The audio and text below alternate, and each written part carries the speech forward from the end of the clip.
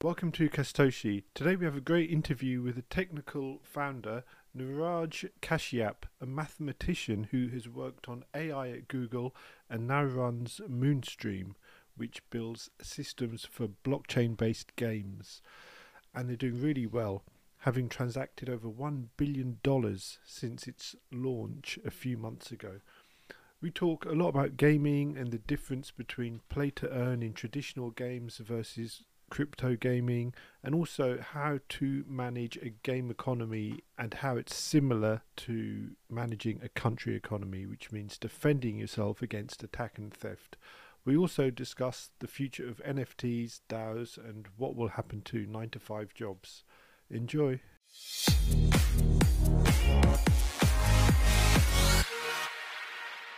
Welcome, Neeraj. Could you tell us a little bit about what Moonstream does?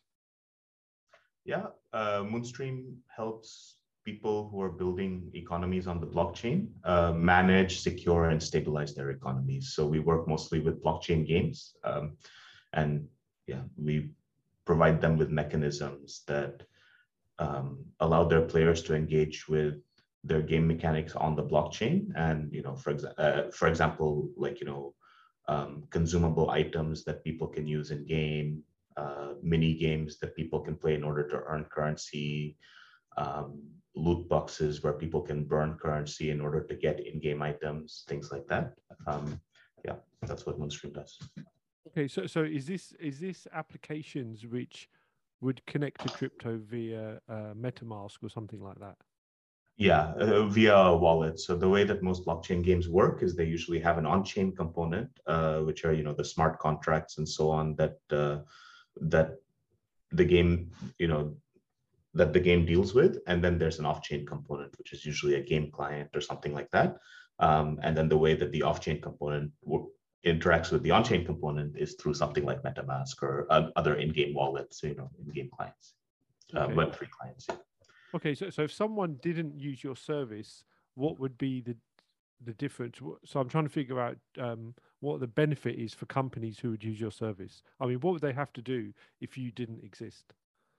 If we didn't exist, they would have to implement all of their on-chain economic mechanisms themselves, right? So if they wanted to have, I see a Dungeons and Dragons manual behind you. Like, let's say they wanted to have a Yes. healing potion or something like that, they would have to put all the work into implementing the healing potion. Or if they wanted to have a loot box where you get a randomized reward by beating some sort of a boss, they would have to implement the loot box themselves. With Moonstream, what they can do is they can come to Moonstream and they can select, I want to drop this many healing potions into my economy through this storefront, or I want to assign this kind of a loot box as a reward for defeating this boss. And then when a player opens a loot box, well, they have to, we'll randomly assign them this many ERC20 tokens and this many items and so on. Or we'll choose from this list. They can just sort of specify that. They can choose from a menu of those things that they drop into their economies, and then it happens through Moonstream. So basically, instead of having to spend weeks or months implementing the smart contracts and all the connecting code themselves, they can just get that functionality instantaneously into their economy, which improves their economy and improves the experience for their players as well. So, Okay, so you don't build the user interface for them, but you build an API at the back end, which they call, and you do all the crypto stuff. yeah, Okay. exactly. Yeah. Okay, cool. Okay, so could you tell us about, so you've said a little bit about the solution. Could you also tell us about your current progress, like how many users you've got and stuff like that, and then Sure. what Yeah. are the future plans? Launched we launched Moonstream in September. We've sort of been steadily growing. We started off with just analytics, on top of what I said about sort of building those economic mechanisms. We also secure the economies that we participate in. So, for example, we have bots which can shut down attacks on those economies and things like that. And that's sort of what we started with. So we started off with the analytics part of our product, and we've grown since September. Uh, as of last week, we've had over $1 billion of value transacted across our platform, across our smart contracts. And we're sort of, our smart contracts and our software is supporting hundreds of thousands of users. Oh wow, wow. So are they like big game companies, or uh, um, I mean, I guess the big game companies on the blockchain look very different than the big game companies, sort of off the blockchain. But yeah, we're working with some large Could you projects. tell us could you unpack that a bit? What do you mean by that? What I mean is, mainstream gaming companies like, your Microsofts or your EA games of the world, they're like lagging pretty far behind when it comes to implementing interesting mechanisms for players on the blockchain. And you're seeing like the rise of just a new breed or a new generation of gaming companies, which are sort of blockchain first. These are companies that have formed just to build blockchain games. It generally takes like a different set of skills in order to make a successful blockchain game than a successful like AAA game title or something. That's quite interesting because I mean, I know a lot of gamers, but those gamers, they generally just play games from like EA or Yeah. or one of the big companies or Microsoft or PlayStation stuff. Now, I've got my own theory, but why would you say that people have started to migrate? I mean, okay, people in the crypto gaming space, would you say these are new users or are these people from traditional gaming? And why are people attracted to crypto gaming instead of, for example, just playing Call of Duty or something like that? I think it's new users, and I think people are playing these games for different reasons than the people who are playing Call of Duty. Because with crypto gaming, right now we're in this period where every game is basically a play to earn game, which means that people are not necessarily playing the games for entertainment. They're playing the games to actually make money. It's a very different motivation to play a game. When you play Call of Duty, there's no expectation that you're going to be getting paid for your activity. You're playing it probably to relax or to interact with friends and things like that. When you play a play to earn crypto game, you're playing it to earn money for the most part. At least that's the phase that we're in. It's a very different sort of incentive, very different set of motivations that brings people to these games. And people in different parts of the world are making a living by playing these games, right? So it's actually it's a very different sort of implicit contract between the people who are creating the games and the people who are playing the games than you have with Call of Duty or something like that. If Call of Duty has a bug, or if you can't connect to a server, or you can't play with your friends, like sure you'll be bummed out, but you're not actually losing money. You're not like at risk of not putting food on the table because of that issue. But if you're playing a blockchain game, then you are in that situation. So it's a different level of responsibility. So I think it's a different group of people playing the games. It's a different way of thinking when you're building the games. Just the whole space is very different than anything we've seen before. Is it fair to say that for a lot of gamers in this, I mean, I know with things like World of Warcraft, even though it wasn't based on crypto, Yeah. people were still getting up in the morning and going to work in World of Warcraft. Yeah. So what's different about earning money with crypto compared to earning money by? I'm not sure. I'm not even sure what people did in World of Warcraft to earn money. But they farmed gold, or they farmed gold and they farmed items, and then they sold them sort of off of either on in-game marketplaces, but usually you didn't sell them on in-game marketplaces for real money, but you could sell them on eBay and stuff like that. In order for an exchange of cash, in order to make a transfer of resources in game. So yeah, World of Warcraft, EVE Online. Before that, even in EverQuest, this was happening. In like Valve games like Team Fortress 2, this was happening with hats. So this has been happening in games long before anything like a blockchain existed. Well, not very long before anything like a blockchain existed, but it's been happening in games before even before 2008.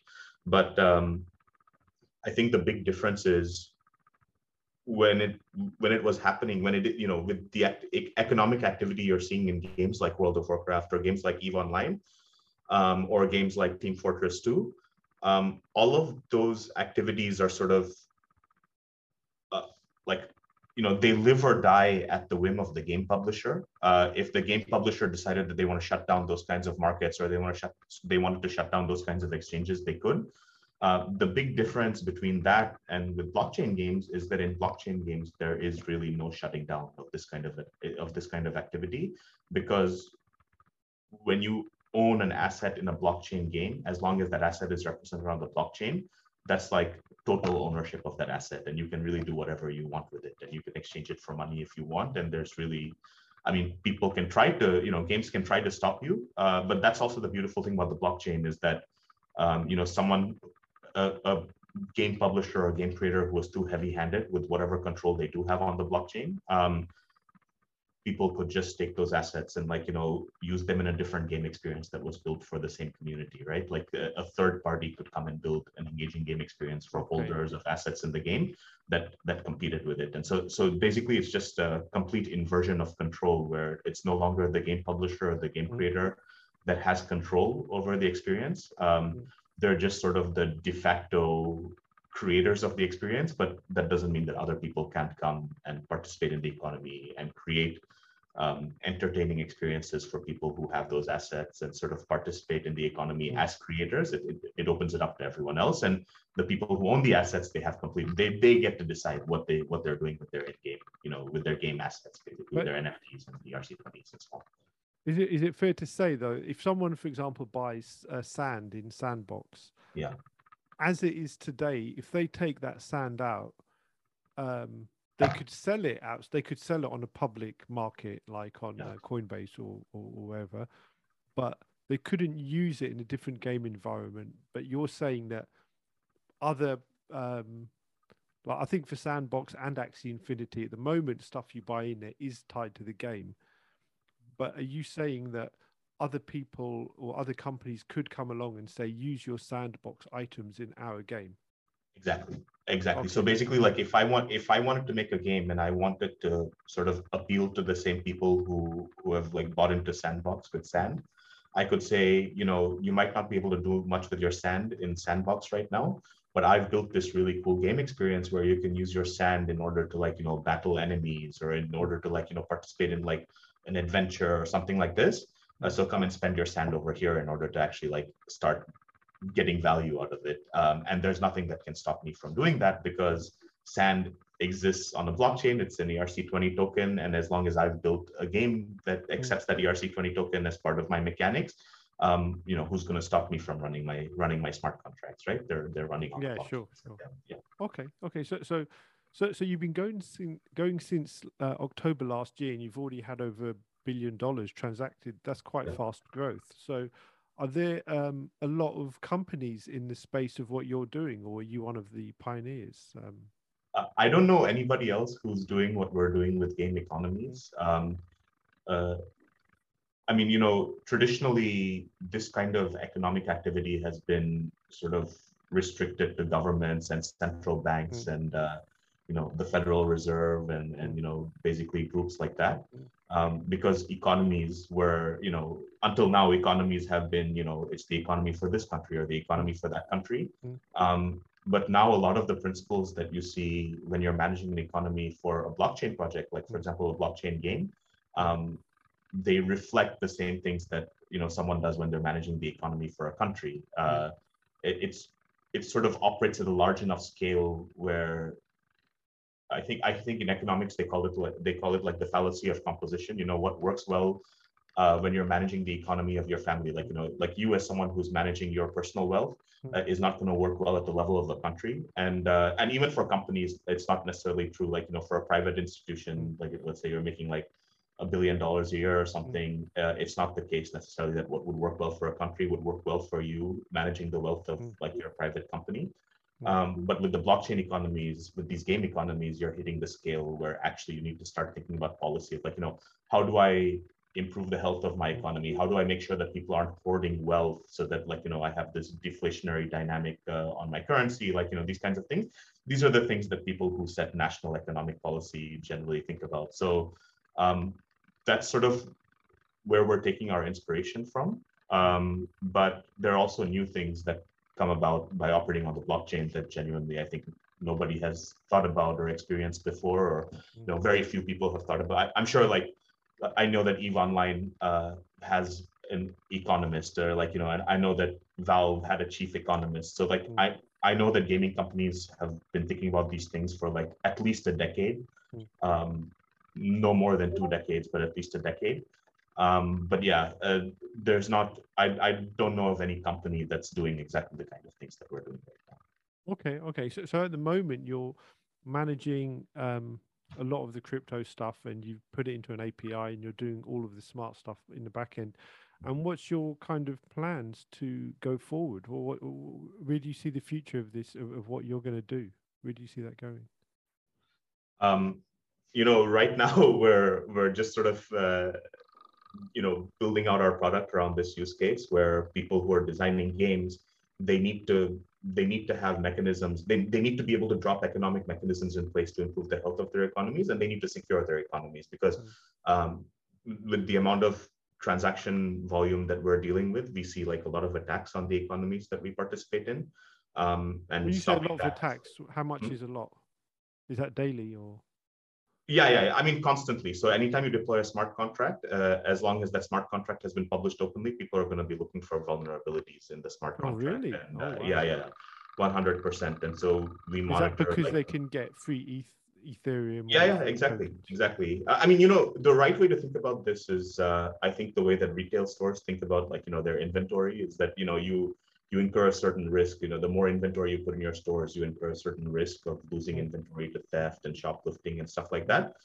The same thing happens with in-game economies. The more mechanisms and the more smart contracts and the more mm, different ways people have of interacting with your economies, the more opportunities they're going to find to sort of like break the mechanics of your economy, especially mm, right now because we're on a completely sort of uncharted frontier, right? Like how mm, many people have built economies that look like this, which can interact with real economies, where like mm, people are actually earning their daily living by playing these games. mm, This is like really unknown territory, at least for everyone that I've spoken with and everyone that I work with. We're figuring it out as we go. mm. And so, yeah, this idea of, uh, you know, total security or, Okay, like so having something be completely locked down, I think is actually damaging for people who are building these kinds of economies. And mm, so, yeah, we're constantly monitoring the economies. We're looking for ways that people are trying to exploit mechanics inside an economy, and like we have different strategies of dealing with that. Like there are some activities that are good for an economy that increase the health of the economy, in which mm, case like those are activities that you want to support. Like people doing arbitrage across decentralized exchanges, or people doing mm, arbitrage across different marketplaces. That's generally something good. That's not exploitative in a damaging way. It's something that you want to encourage people to do. But then there are people who are like trying to abuse vulnerabilities, either in like the mechanics of how different, in the interactions between different mechanics, or exploit vulnerabilities in the implementation of particular mechanics, which we're also constantly monitoring for. So yeah, that security is a piece is really important. And then just building more mechanisms, like we're constantly running experiments about what can we deploy into economies that sort of improve participation, that stimulate like activity in those economies and things like that. For example, one thing that we discovered is that people who are playing NFT games, mm, basically there are two types of users for blockchain games. Though one of them is like very financially savvy, and they're really approaching this more from like a financial point of view mm, rather than a game point of view. And the other group of users is more game savvy, and they're not so familiar with like the financial mechanisms available to them on the blockchain, but they really understand games very well. These might mm, be um, the kinds of people who have played like other games, maybe who have played role-playing games like World of Warcraft before, run successful guilds, or been part of successful guilds, and now they want to bring their expertise to the blockchain mm, in order to make the most of those skills mm, in terms of real value. And so we created a way for us to turn basically NFT marketplaces into ERC20 marketplaces, and that was very successful. mm, And that's something that we're building out on. So right now we're very much in the phase where we're discovering every week. We're discovering like new mechanisms that mm, that can sort of stimulate activity in the economy, mm, improve the health of an economy, secure an economy better, things like that. So we're very much in a discovery phase right now, and it's very enjoyable, first of all, to be in mm, a discovery phase, and that's what we're focused on at the moment. I think the way that this grows is we've already seen that by us participating in an economy, we can improve the value, like just improve the total value of mm, that, the dollar value of that economy by mm, like 5 to 10 times what it was, just because we give players an outlet for their interest in like a mm, game, right? So right now, most blockchain games are in the phase where they're just building up their experiences. mm, They're just starting to build things out, mm, and being one of the first projects to give players a way to actually turn their interest into like real activity is a pretty big competitive edge compared to other games. And so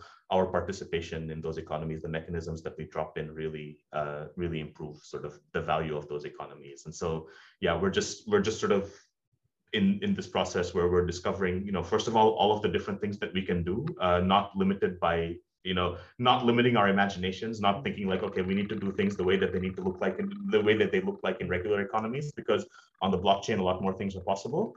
And then, yeah, just figuring out different ways that we can increase the value of the economies that we participate in, because that helps our customers and it helps us quite a lot as well. So that's, that's where we are. And yeah. So security, you said, is basically a big part of what you do. I mean, Yeah. how do you make? I guess I've got two questions. One is, how do you make sure that the companies you deal with don't try and shut off and run off with the end user's money as well? That's one part. We only participate. So right now, we're sort of in this like very fortunate position where we can choose our customers. We don't participate in projects that we don't deem to be credible, and we do quite serious vetting of projects that we choose to engage with. And we take a lot of skin in the game as well. Like, it's important for us because like the traditional model for security on the blockchain has been, okay, you hire like some smart contract auditor, they spend like, a week, a month, whatever, something like looking at your smart contracts, and then they leave. And yeah, okay, their skin in the game is that they put their name on an audit, but there hasn't been like much downside for people to do audits, like, for vulnerabilities, when vulnerabilities are discovered. And we don't really like that. We run security operations, and we take our payment partly in cash, but also partly in in-game tokens. And so the value of our— That was my next question. Yeah. So you answered that. It's really important to us that like, our incentives are aligned with the incentives of our customers. And so the value of our assets as a DAO is sort of tied to how well we can, how healthy we can make the economies that we participate in, and how well we secure them. And we run security operations very differently. Like, it's not just about smart contract audits. Smart contract audits are just a very, very, very small piece of the whole thing. That's managing security operations. You have a lot more tools at your disposal if you're actively, like, monitoring the health of the security of an ecosystem and fixing issues as they arise. We don't like to talk too openly about those tools because we like to maintain a fog of war around how we perform those operations. It's very important because attackers, if you're too transparent, the attackers know everything about what you're doing and you don't know anything about what they're doing. So we don't talk too openly about those things, but we are running those operations just constantly. And yeah, I think at least in terms of security, like, our operations are world class right now. Okay. So I think we know a little bit about what your company does and where you are now. But what about yourself? I mean, you didn't just you weren't just born as to build. You weren't born like as a Solidity coder. Doing in gamer. So how did you get here? You can go back as far as you like. In some sense, I was probably born a gamer. I never really liked to do anything else with my life except play games, and probably the most meaningful relationships I've had in my life have come about through gaming, or through playing games. So my background is, I'm originally a mathematician. So I got a PhD in mathematics in 2013, and I studied like combinatorics and number theory, and actually I spent a lot of time while I was doing my PhD not doing mathematics at all, but playing games. So I was like really an avid backgammon player and a Go player. I like those types of games, like perfect information, like, two player games with backgammon. You have some element of chance, like, those are the kinds of games that I really, really enjoy playing. So around the time that I was finishing my PhD, I decided I didn't really want to do mathematics research for the rest of my life, for many reasons. I wasn't really cut out for it, in the sense that I found it. I found that life like quite boring, and I didn't want to just keep on doing something where, like, a handful of people were interested in what I was doing, and like, you just basically spend the rest of your life in that circle. My grandmother was quite sick. She had a disease like Parkinson's that was misdiagnosed for Parkinson's, and I decided I wanted, like, really, help people like her. So basically after I finished my PhD, first I moved home. Home is Thailand, so my family lives in Thailand. I moved back home, to help my mother sort of take care of my grandmother, and it was quite difficult. But then my grandmother passed away in 2013, in the summer of 2013, and I didn't really have anything going on. And in the meantime, I had a friend in Japan that I met through, from playing Go, basically. And he was working on sort of, dynamical systems and algorithms and data science and so on. 1 second, Zubair, my daughter just ran into the room. Do you mind? I'll take her to a mall. Hi, say hi. Hi. I'll be right back. Okay, I'm sorry. Yeah. No worries.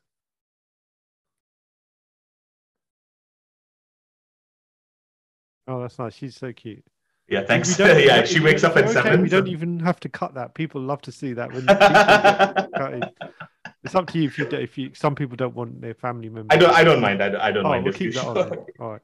But yeah, sorry, go on. So you went to you worked with your friend from Japan.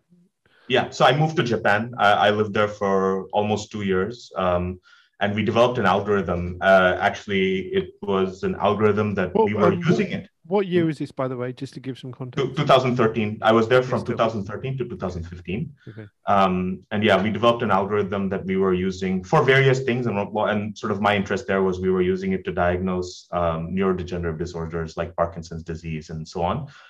Using like basic equipment like accelerometers. We had a Nintendo Wii balance board, these kinds of things. We were using those to do that. Actually, the clinical trials are still underway in Japan for that technique, for that diagnostic technique. But I realized sort of that I didn't want to make a life, again, as an academic, as a researcher in Japan, like doing that kind of thing. It's generally quite sort of time consuming. It takes a lot of time to bring a product like that to the market, and it's sort of tough being a foreigner in Japan, like trying to do research over there, trying to make it in sort of the academic community over there. So I just moved to Silicon Valley, started a company. It didn't go well. That first time it didn't go well at all because I didn't really know what it took to run a company. But that's how I ended up over here. And then through my time here, I've sort of I've worked at Google. I worked on the TensorFlow team at Google, and I worked on Cloud AI at Google. I've worked at a lot of startups, building AI teams. Before I started Moonstream, I worked at a company called Doc.ai where I led the AI and the blockchain teams, and that was in 2017. And my interest there was like I've sort of been involved in with Ethereum, just doing my own development and building infrastructure and so on since 2016. And so wow, that you sort of were in early. You were in early. Yeah. Not super early, but early enough. I understand the technology very well. Things ended up like quite well for me. But yeah, so that's sort of when I got involved. And yeah, so then I joined Doc.ai. At some point, it's like pretty clear to me that I have certain things that I want to build, and I prefer to just to be building them myself rather than working for someone else. And so I started this company. Are you saying you're a bad employee like me? I'm a terrible employee.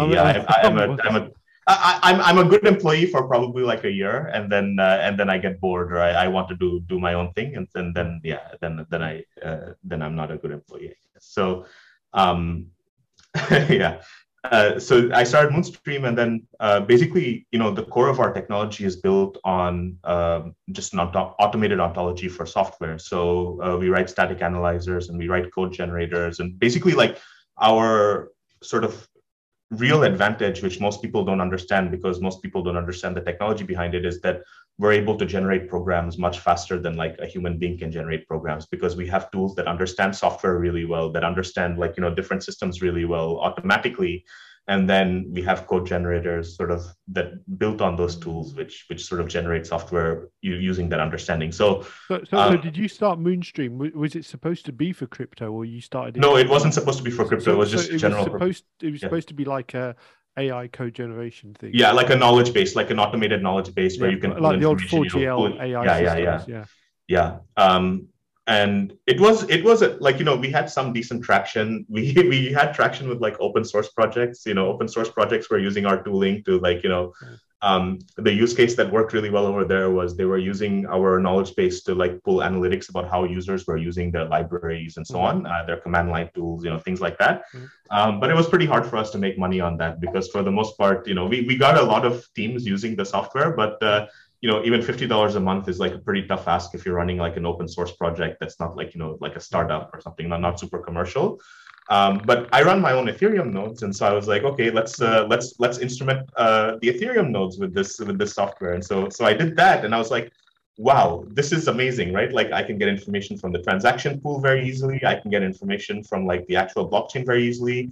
I can join the information together. It makes analysis super easy. So we started building it in July of last year. And then we launched in September as a full product. And at that point, we were really focusing on the analytics angle, right? Where like, let's say that you're running like some sort of an on-chain project and you want to understand how people are using your smart contracts, you can sort of set up analytics for smart contracts. Again, we have a code generator where you just sort of point it at your smart contract and it'll tell you like, like what type of analytics. It just generates a crawler for your smart contract. So could you do stuff like you could just point at a smart contract address and you generate the ABI and you could even interact with it automatically? Exactly. So actually that's open source. So that's called Moonworm. If you check out our, I can send you a link to it in chat. 1 second. It's a superpower being able to use this tool. Let me send it to you. Because that's something which I need for a project I'm doing actually is to... Yeah, you should check it out. Most of our tooling is Python based, but I highly recommend Moonworm. I mean, it makes it like so much easier to do everything else that we do because we have that tool. Basically, we can do things. It does in basically milliseconds what takes people like days or weeks to do. So that's really like quite useful to have. But yeah, so we started off with analytics, and then one of our first customers was a blockchain game, and then sort of our relationship with them just sort of grew and grew as they became successful and we became successful, and now we're working with like multiple gaming projects to help them sort of do the same things that we sort of managing economies and so on. But did you think it was a conscious decision to move into blockchain games, or was it like because this customer came along and said we could do this, that you said, oh, this could be a market? How did you, what was the moment you discovered that it was a market? There's always like the sort of universe of possibilities open to you, right? And then like as your business develops, like when you're really early on, like you can do a lot of different things, and then like you sort of narrow down your focus as you move further and further along. So blockchain gaming was always something that we had in our minds as a thing that we wanted to target, and we understood like what kind of value we could bring over there because of our code generators and because of the capabilities of our product. But in some sense, it was fortuitous as well, right? Because at the same time, we were talking to like hedge funds. At the same time, we were talking to just data vendors and stuff like that who wanted to use our API to serve data to third parties. So we had like a few different sort of avenues that we could have focused on. This was the one that we're most interested in because we are all gamers. Like the team is all people who really love to play games, and like that's sort of our ethos. So this was the one that we were most interested in, and because of interest and because of growth, this is the one that we are focusing on now. Okay. Oh, that's interesting. So that's an interesting story about how you got here. So all the way from PhD in mathematics, and trying to cure diseases. That's amazing. And also, what was interesting there as well was you were trying to find a way to detect Parkinson's and other diseases based on how people could balance on a board. Yeah. Instead of having to inject them with a million different chemicals. Well, I mean, those diseases all manifest themselves through like changes in gait. So because once you have like that kind of neural degeneration, even the way that doctors diagnose those diseases is by studying your gait. But the problem is that at least at that time, so this was before like sort of neural. What was that word you said? What were they studying? What was who studying? They were studying gait, how people move. So basically, like just patterns of movement and how people walk and things like that. But this was before like computer vision. Before like you could run like a large computer vision model like on your phone and do things. I think now a lot of people who are doing the same things that we did back then are actually doing them, instead of using like these balance boards and accelerometers and gyroscopes. I think the sort of preferred way to do things right now is by using a camera on a smartphone and detecting like patterns of movement from the visual data rather than from sort of, although I mean, I think accelerometers and gyroscopes on the phone, like, each phone should have like maybe two accelerometers and two gyroscopes, like, a modern smartphone. There's also wealth of sensor information available there. I don't know how much people are using that sensor information. That's so interesting. Yeah. Okay. Okay, so I think I understand a lot about Moonstream now, how you've got here. So let me ask you, what do you think about the general crypto industry and where it's headed, and what do you like and what don't you like? This would be interesting to hear because you're so deeply involved. Well, I think the thing that I don't like is probably the thing that most people don't like is just the number of scams sort of out there right now. And just the the biggest difficulty I think someone has right now if they want to participate in any sort of blockchain activity is understanding which projects are worthy of participating in and which ones are likely to either fizzle out or be scams.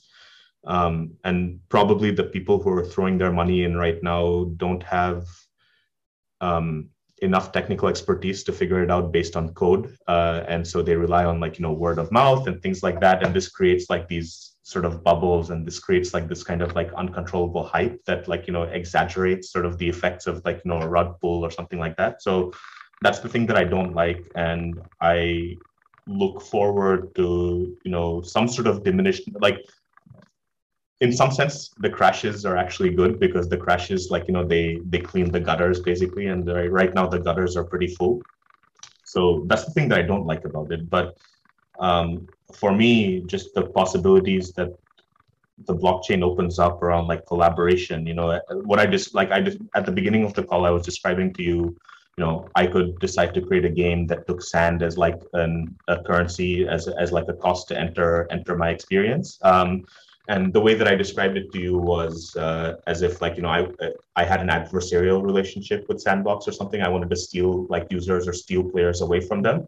But that's actually not true. And I think what's very likely to happen is that people are going to start collaborating on building these kinds of experiences. If you're familiar with the Loot project, I think they're like they were probably the first sort of high profile project that sort of realized the possibilities of like, shared creation of narrative or shared creation of content, where they just built the community and they lined up like people who would create for that community, and like, the relationship was transparent to everyone and the upside was shared with everyone. Those kinds of things are really exciting to me because I think this is the first time where we can really say that you know you're not really like the person who's creating like content, or the person who's creating a narrative doesn't have full control of that narrative. And the way that like the way to approach that in this new world is like, you release the seed of an idea, and then you like invite other people to like, grow that seed together with you. For me, that's really exciting because we've never had that sort of form of collaboration before, at least that I know of. And it's very exciting to see what people are going to end up doing with it. And for me, this is a much more sustainable model where people can sort of make a living off of their creative works than any model that has existed before. It's much more open to participation. It doesn't matter where you are. It doesn't matter who you know. It doesn't matter too much. It still matters who you know, but it doesn't matter as much who you know. It doesn't matter like, which publisher you can get in the ear of, or, things like that. You can just participate in these communities and sort of spitball and like have ideas and like bring those ideas to the rest of the community, and like have things grow organically from there. That's very exciting to me. That's the most exciting thing to me about this whole thing. But what do you think about, for example, if you look at like Web3, which is like this overarching term to describe a lot of this stuff together. I mean, a lot of people seem to think it's like the anti-Facebook, the anti-Google. But when I think about it, I think logically, Google's probably just going to build a crypto wallet into Chrome, and all of these companies are probably just going to embrace crypto and try and find a way to embed it into their own ecosystem. But maybe that's a pessimistic view. I mean, do you think it's going I to be don't the think it's case? pessimistic. I think Facebook is doing exactly that right now, right? I mean, like that's exactly how Meta is going to turn out. They're going to try, but the beauty of it is that they don't have the same moats around, users, and they don't have the same moats around content that they had in the Web 2 world, because like Facebook's user database is something that lives on Facebook's platform, right? That's something that you or I do not have access to. And let's say that Facebook like messed something up, and they like, their users were unhappy with like certain aspect of their product. You or I couldn't go and like make a competing product that like, that satisfied that particular need for their users, because we don't know who those users are and we don't have a way of acquiring them. If these companies start representing their activities on the blockchain, then that moat suddenly goes away. And now you will know exactly who's using Facebook, as long as they're doing it like on an open blockchain, as long as they're doing it sort of in the open without using any sort of other techniques to hide their usership, which is difficult. I mean, so it may be possible. Mathematically, I don't know if it's possible or not, but certainly right now, it's not something that would be very easy for them to do. It's going to be transparent to us which addresses are using Facebook for X and which addresses are not using Facebook for X. So it's really like opening up their user base to people who can genuinely compete with them and who can provide their user base better value. And that by itself is like is completely different than how it was in Web 2.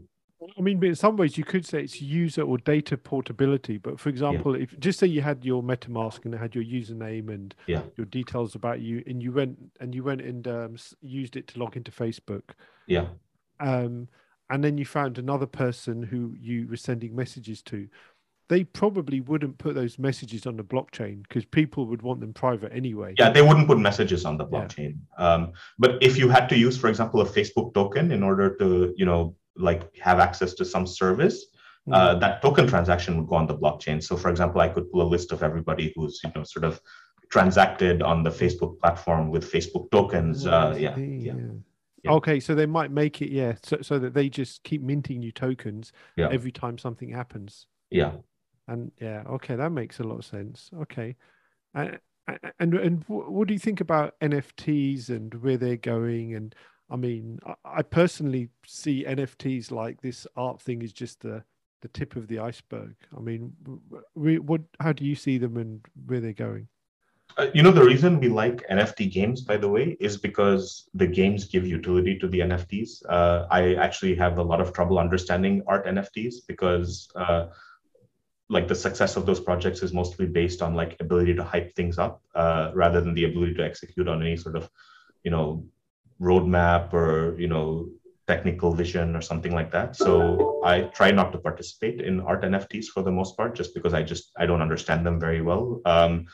But I understand the gaming ones very well, and games provide utility for NFTs, right? The way that I think of NFTs, gaming NFTs, is that the gaming, and like if you buy an NFT that's part of a blockchain game, you're basically buying a future on the value of like the game that they'll be participating in, right? So that's uh, those kinds of things are exciting for me. We spend a lot of time thinking about how we can quantify the utility of an NFT just from on-chain data.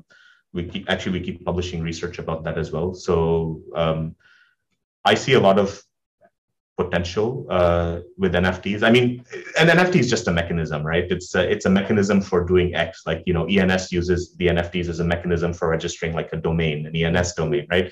Gaming NFTs use NFTs as a mechanism for participating in like a game experience. So I don't think of the NFTs as like a space by itself, but for me, blockchain gaming is a very exciting space, and other projects are also using NFTs in pretty interesting ways. Like Uniswap V3, they're using NFTs to represent like your position as a liquidity provider, and then you can make that position tradable. So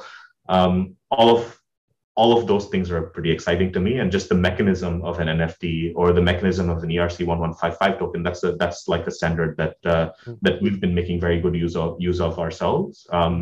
Those things are the possibilities that they open up technologically are like quite exciting for me. Okay, okay. And what about DAOs? I mean, I guess having an in-game economy is a little bit of it is a DAO in a way. Um, I mean, for me, the exciting part of DAOs is the ability to spin up a company maybe for half a day and then close it down. Yeah. The ability, I think the also the transparency of policy, right? So it depends on the extent to which your DAO is a DAO. Like a lot of DAOs are just a bunch of people on Discord, like, making decisions together or something, and which is perfectly fine. I mean, there's nothing wrong with that. But the real vision is ultimately that, like, some non-trivial proportion of your policy is actually going to be represented on chain using smart contracts, and people will get to vote. And there's that level of transparency. That's super exciting to me. And it's also really important because, like, ultimately participation in a blockchain economy really depends on the trust of the participants to like with to everyone else who's participating, and to the nominal managers of that economy, and I think DAOs are going to have a very important role to play over there, basically. Okay. Yeah. Okay. Okay.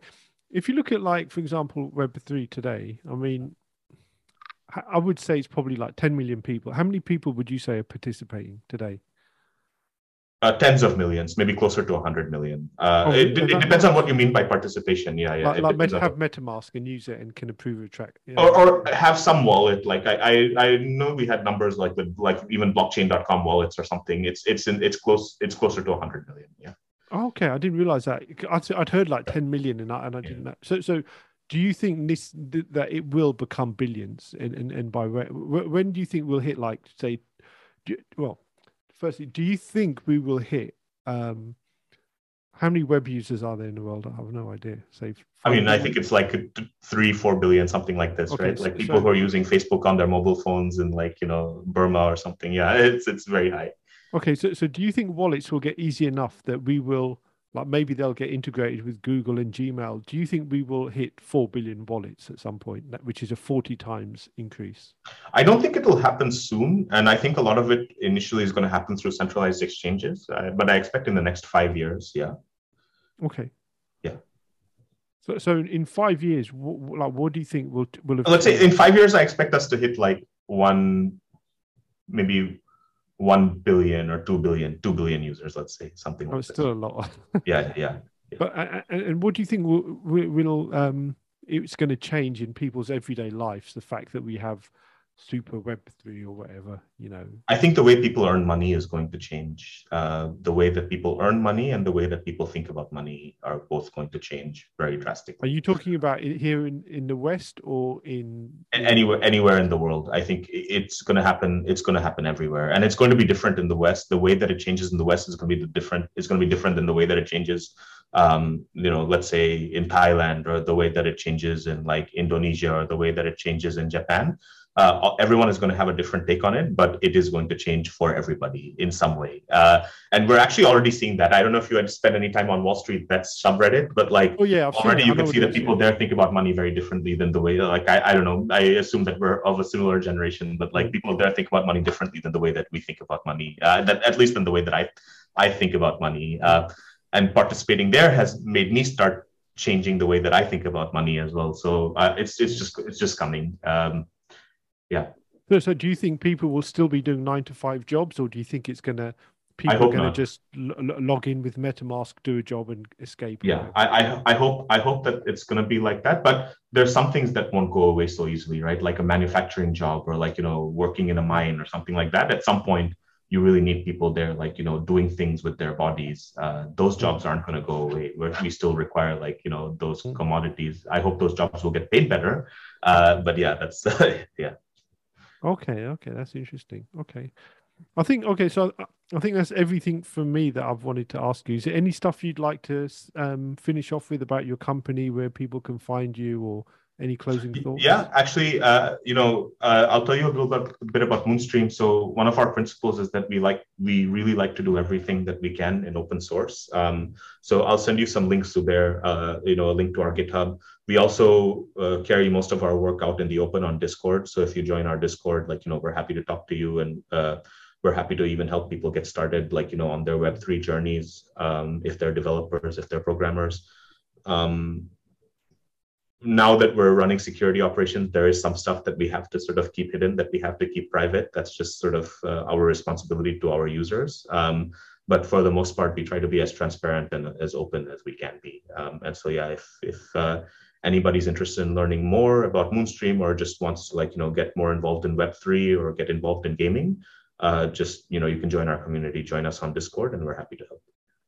I can post that all in the show notes. Okay. Yeah, thanks. Yeah. Okay. Yeah, I'll send you the links. Yeah. Okay, so it's been very educational once more for me. So thanks for your time, and